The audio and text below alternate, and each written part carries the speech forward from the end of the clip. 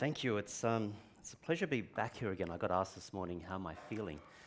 And I always have joy when I come and share the word with you guys. I was actually here a couple of weeks ago, and I shared a little bit about an overseas trip that I had recently to the UK.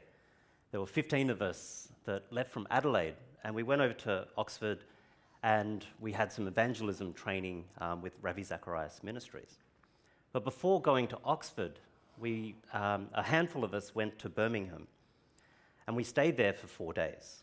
And we were invited by a local organisation there called Chaplaincy Plus.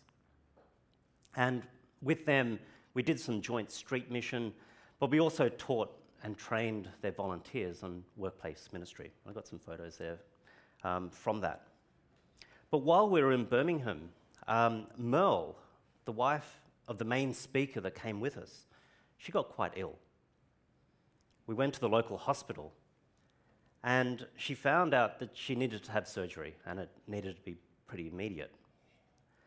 And by the grace of God, the procedure was a success, and although she was bedridden for several days, she was ultimately able to join her and her husband with us in Oxford. But what I found really interesting was our hosts at Chaplaincy Plus. Steve and Kim were the main guys that were there with us. They were remarkable.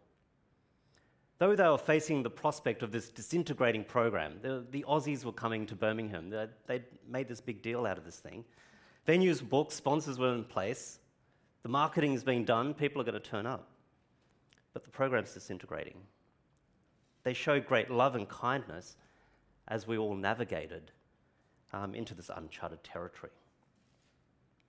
The days that followed the surgery for Merle, she needed to stay reclined. She wasn't able to stand up and move around, which would have meant a train trip or a bus ride from Birmingham to Oxford. That was impossible. So our host Kim graciously offered to drive her from Birmingham to Oxford. He gave up his entire Sunday, and she was there in the back seat of the car, being kept flat to get her to Oxford. And each time I think of these guys, their heart and generosity, I feel the same way that Paul felt when he penned and opened his letter to the church at Philippi. We read at the beginning, chapter 1, 3-5. I thank my God every time I remember you. In my prayers for all of you, I always pray with joy because of your partnership in the gospel from the first day until now. Our friends in Birmingham are partners in the gospel. Even though they were halfway across the planet, these guys were strangers. We only met them a day or two earlier. But there was such a sense of familiarity with them. And there was an undercurrent of being amongst family with them. And their efforts, the things that they did, it's something I would only expect from family anyway. How is that so? Someone on the other side of the planet, the strangers. How is it so that they could be like that to us? Paul had a soft spot in his heart for this group of believers in Philippi. Of all the letters that he wrote, this one, Philippians, is one of the most personal, and he conveys such a joyful spirit. The contents are more of a preventative or cautionary tone. The letter's not written as a rebuke, and it's not in particular addressing anything that's going on in the church as we see in other letters. No, he had a soft spot for these guys. The church of Philippi was founded around about AD 50, and we read about that in Acts 16. The early converts were a mixed bag of people. First there was Lydia, a businesswoman. She was a Gentile, and she'd partially converted to Judaism, but upon hearing the gospel message, she believed, and she was baptized, and she opened up her house to Paul and his companions. Then there was a slave girl who had the demons exorcised out of her, which ruffled the feathers of her masters because the masters saw the slave girl as their blank check. She was able to tell the future. Seeing that their gravy train had ended, these masters kicked up a stink. which ultimately culminated in Paul and Silas being thrown into jail. And then that's where we had the conversion of the jailer and his family. And these early converts came together. They were a diverse, unlikely group of people, but they came together and they found unity. And they were then called partners in the gospel. From that first day they came together until when the letter was written, which was about 10 years later.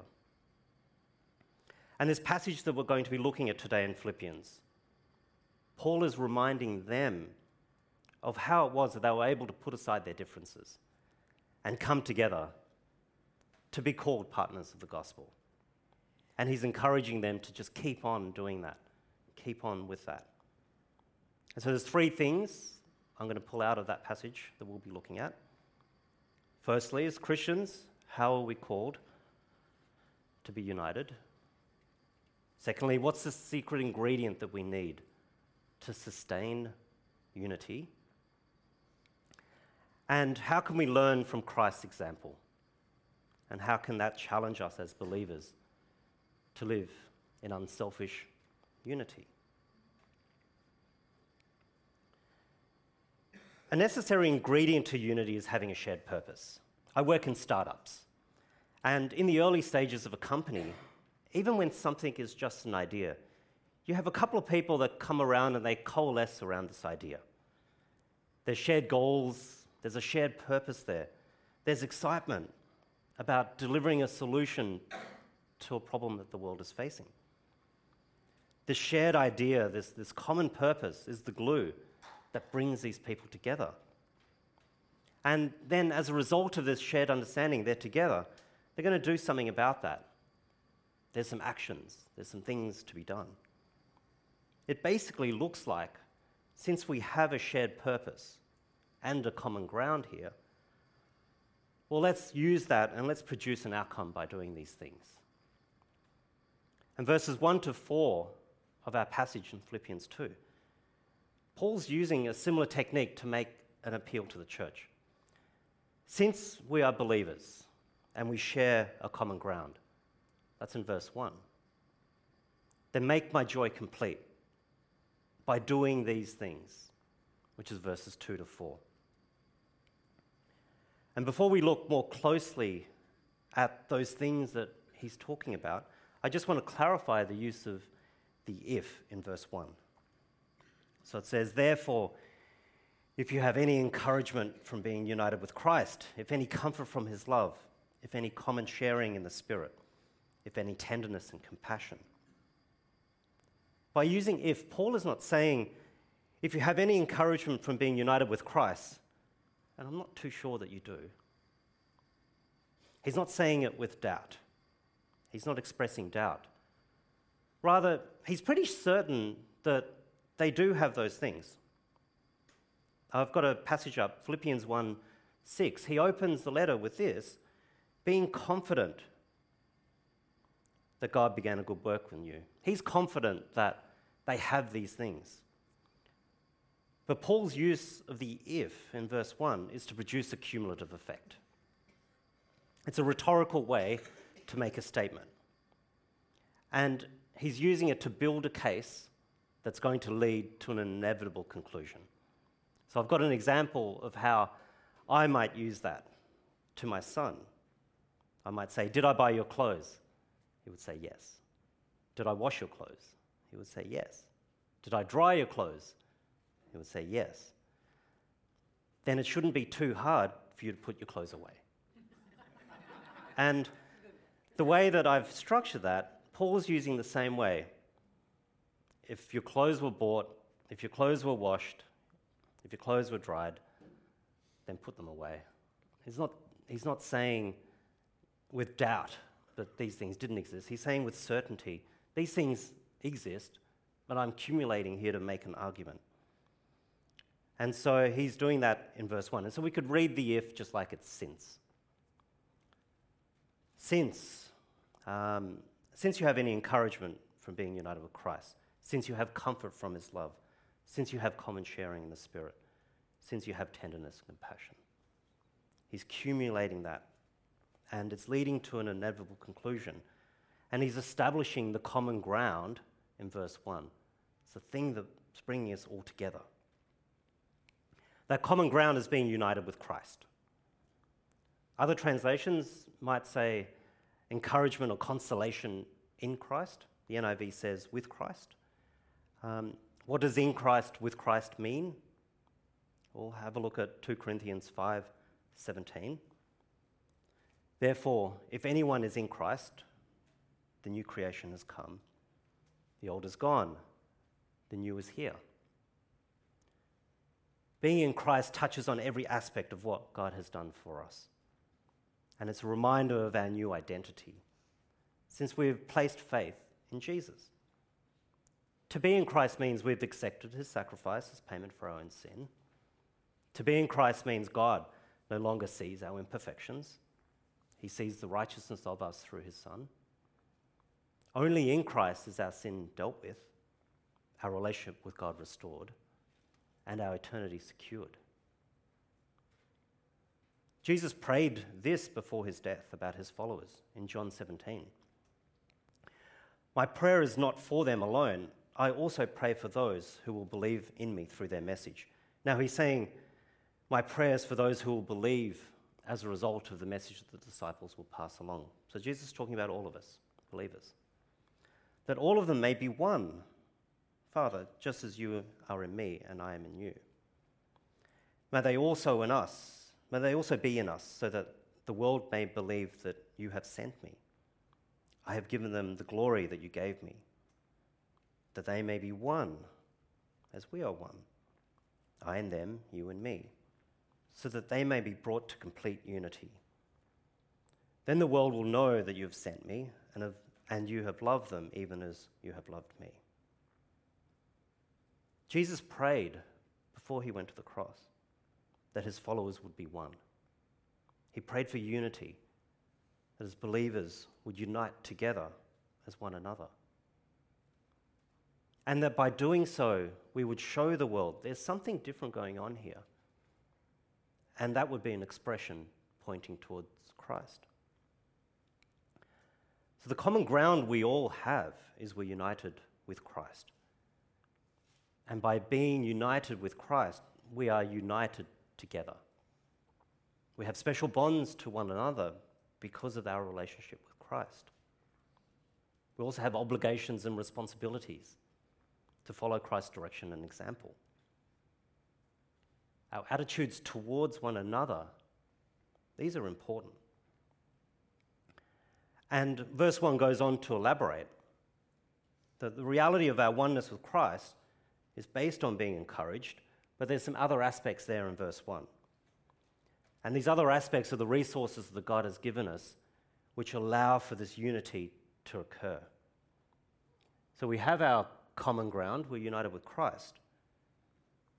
But we have comfort and encouragement of love. Paul's talking about God's love that's towards us, which should prompt us to come together in common action, which should mean we should be avoiding divisive behavior. We have common through the Spirit. There's fellowship produced by the Holy Spirit. This should stimulate a practical sense of unity. We've been made one by the Spirit, and we're all partners with him and with each other. We're enabled to live in unity with each other through the Spirit.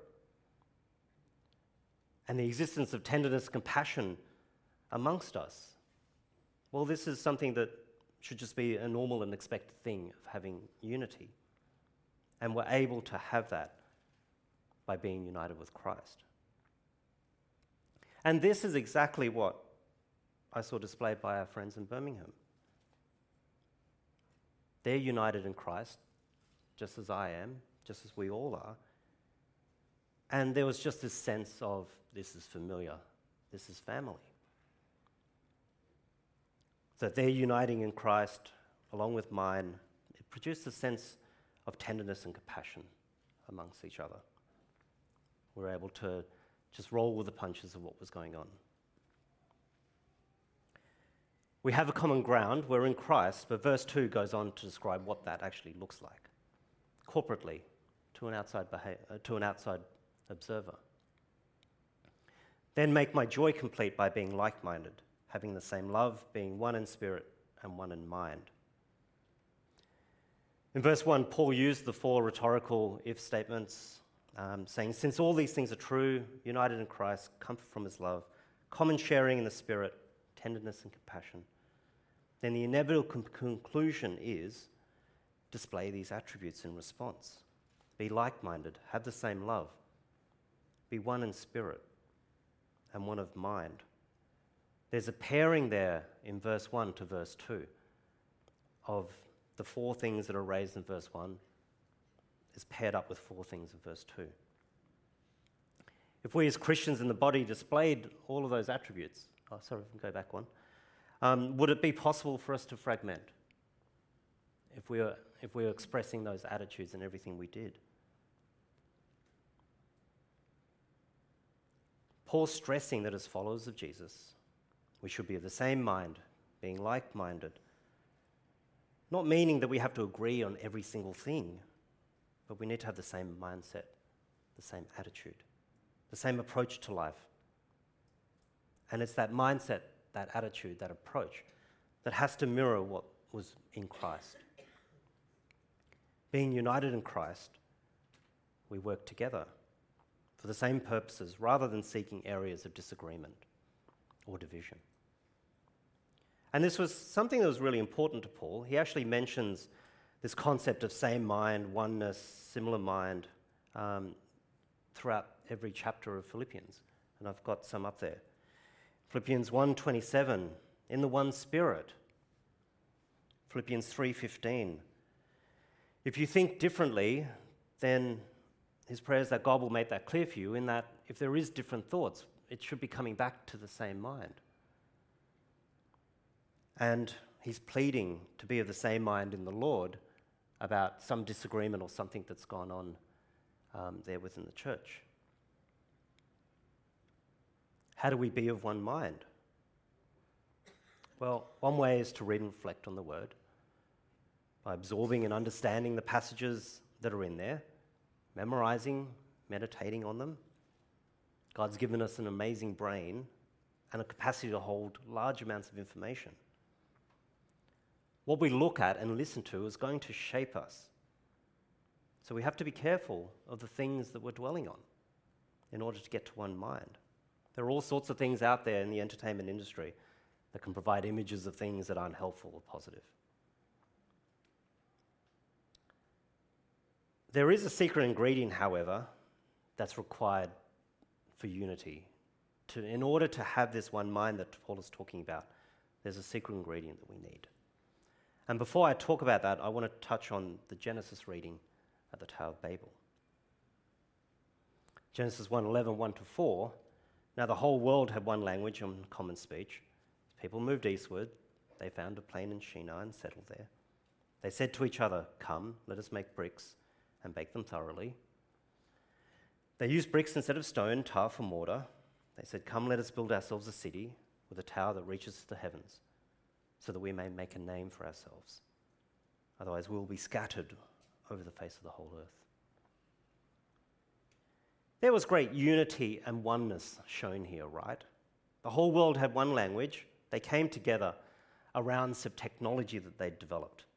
Baked bricks instead of stone. Tar for mortar. Fantastic idea for a startup.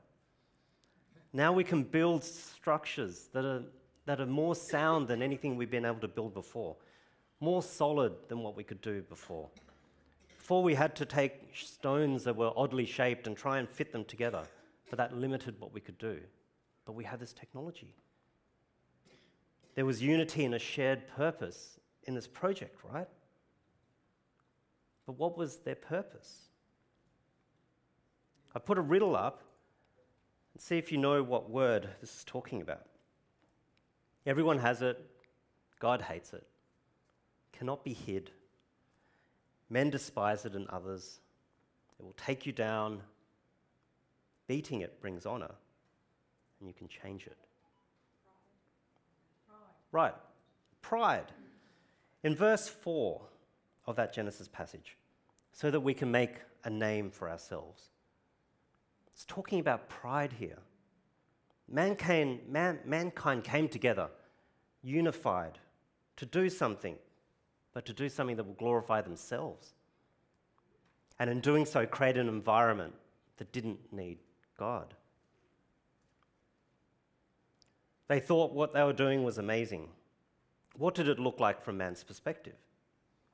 Here's a skyline of New York and Tokyo. New York at the top, Tokyo at the bottom. And this is what it looks like to mankind. And it looks amazing, right? Look at what we can do when we unify, the things that we can build. But what is this perspective from God of these things? Here's New York and Tokyo as seen from another perspective. This is how God sees it. It doesn't look so wondrous and impressive, and actually all you see is creation. You don't see any of the buildings that man has made.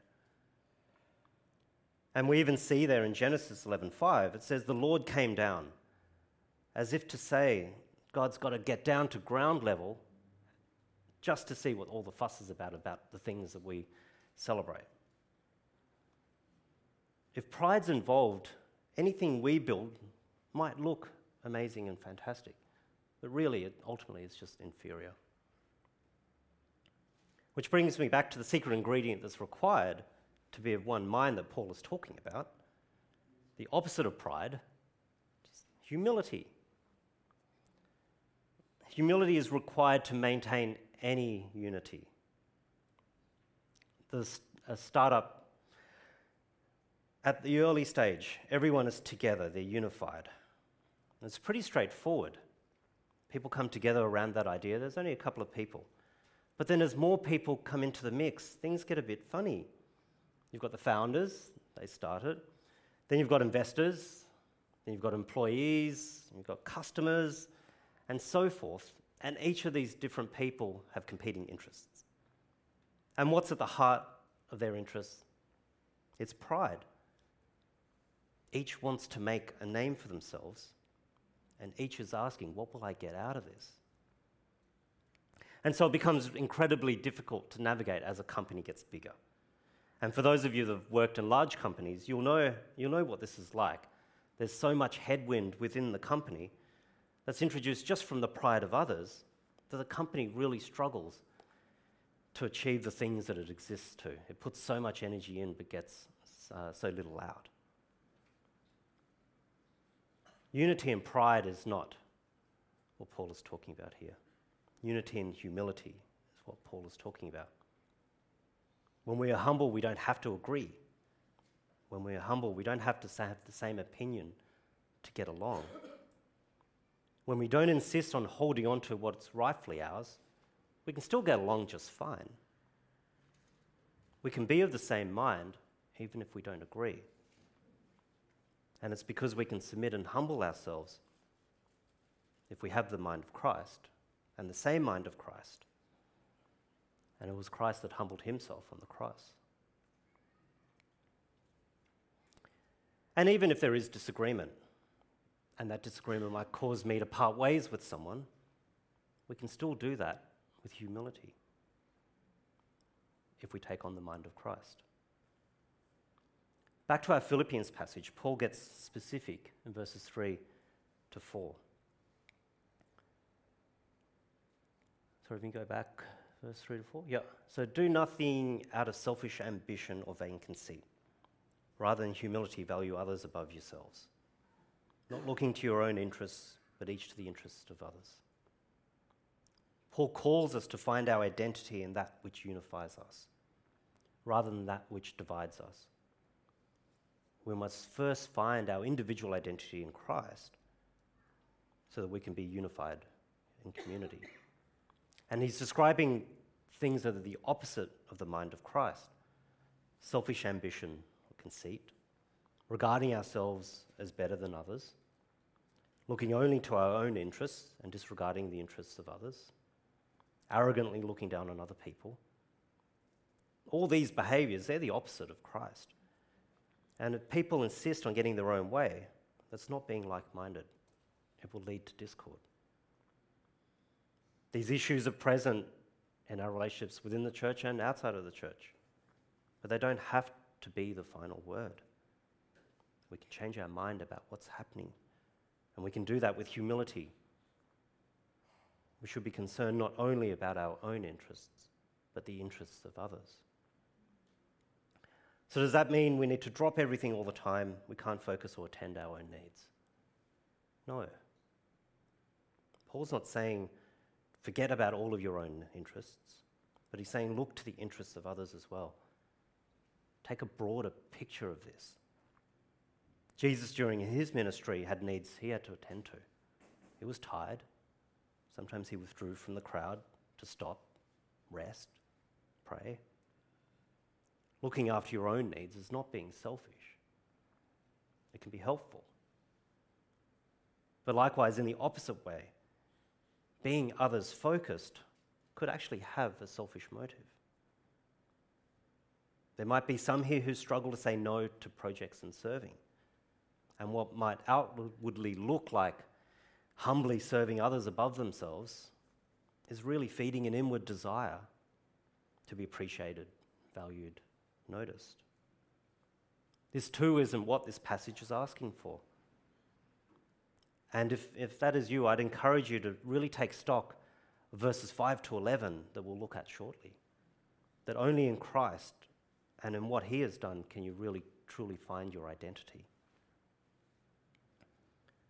Paul's asking us not to be driven by things that seek only to prop up our own reputation. Rather, count others higher valued than ourselves. Paul isn't saying that we should ignore the good things given to us, or the plans laid out by God that move us forward individually. But to Paul, the idea that God's family will be dominated by ego, personal ambition, this is incomprehensible. That's not what partnership in the gospel looks like. When we're united with Christ, our lives are caught up in his passion and purpose. And folks, we can't do this unless we get that right. This brings us to verse 5. The best way that Paul can encourage us to live in humility, and so that there is true fellowship in unity, well, he's saying, let's look at an example of Christ. In your relationships with one another, have the same mindset as Christ Jesus. Paul wants us to set Jesus as the bar. Jesus is the example. He's the perfect model to show us what one mind looks like and what humility looks like. Verse 5 is setting the tone for verses 6 to 8, which are going to be our practical application. Paul presents the ultimate act of humility, never to be equaled again in history. Jesus gave up his glory, his divine prerogative. These things were his right. Instead, he takes on human flesh. And if that wasn't bad enough, it was pushed to breaking point, he obediently goes to the cross to show God's love for us. Verse 5 tells us what humility looks like. It's doing what Jesus did. To think about his attitude that he had towards humbleness and servantness. Attitude is an abstract thing. It's intangible. An attitude means nothing until it's physically expressed. And is in this example of Christ that we're about to look at, we'll see how his actions demonstrate his attitude. If you have your Bibles open there, how are verses 6 to 11 printed in your Bibles? I don't know how the online ones will look. Anyone have the passage open? Yes? Yeah? How is it printed? Is it different to the rest of the text? Yes. It's indented in there. And so usually when that happens in our Bibles, something is being quoted. And it's thought that verses 6 to 11 are an early hymn or a poem that was in circulation around the early church. It's possible Paul even wrote this poem. We can't be sure. But either way, it was something he felt was worthwhile quoting into the context of this passage. And it's also remarkable because it shines some light in what the thinking was in the early church in terms of what they believed about Jesus, just some 25, 30 years after his death. So let's look at verses 6 to 8. This is often referred to as the descent, because Jesus descended from being God to a humble servant. So Jesus, who being in the very nature God, did not consider equality with God something to be used to his own advantage. Rather, he made himself nothing by taking the very nature of a servant, being made in human likeness. And being found in appearance as a man, he humbled himself by becoming obedient to death, even death on a cross. In verse 6, it's saying Jesus was truly God before he became a human person. And as an equal to God, he didn't selfishly grasp onto that or tightly hold onto his position. Instead, he was willing to leave his high place in heaven and give himself over to serving our needs. Although he set aside those rights and privileges of being God, he still remained God. In verse 7, Jesus made himself nothing. Other translations say he emptied himself. And it's not saying he lost his deity. He didn't empty himself of God, but he emptied himself of his glory. The nature of being a servant meant putting aside his place and taking the lowliest of places to become of human likeness. Jesus didn't become like man, he became man. He got tired, he needed to eat, he felt emotions, he wept, he was tempted. He was truly human, but he was also God. And for God, he became a man, and that would have been humbling enough. But he was willing to go even further. Jesus could have come to this earth, the position of the king, which is what he was. Instead, he took the role of a servant. The Creator chose to serve the creation. But it doesn't stop there. Jesus descended even lower, and in verse 8, not just any death, humiliating death on a cross, a death of unimaginable pain and utter shame. There's a verse in Mark 10 that says, "For even the Son of Man did not come to be served, but to serve, and to give his life as a ransom for many." Jesus made a choice. In verse 5 of our Philippians passage, Paul says, have the same mindset of Christ. He's asking us to make a choice. Just like Jesus made a choice in verse 7 of the passage, he made himself nothing. Becoming a man was humbling. Taking the nature of a servant was more humbling. Jesus went further, humbled himself to the extent of being willing to die as a criminal on the cross. And if you think about it, that choice that Jesus made, it wasn't a temporary choice. It wasn't as if he was thinking, well, I'll die, that'll suck, but I'll be raised again in a couple of days and I'll be back to where I was. No, his choice had eternal consequences. He's taken the form of man, and he's still in that form, though in a glorified body. When Jesus was resurrected, he still had the wounds and scars. We see that in John 20 in his encounter with doubting Thomas. When Jesus ascended, he had the form of man. We see that in Acts 1.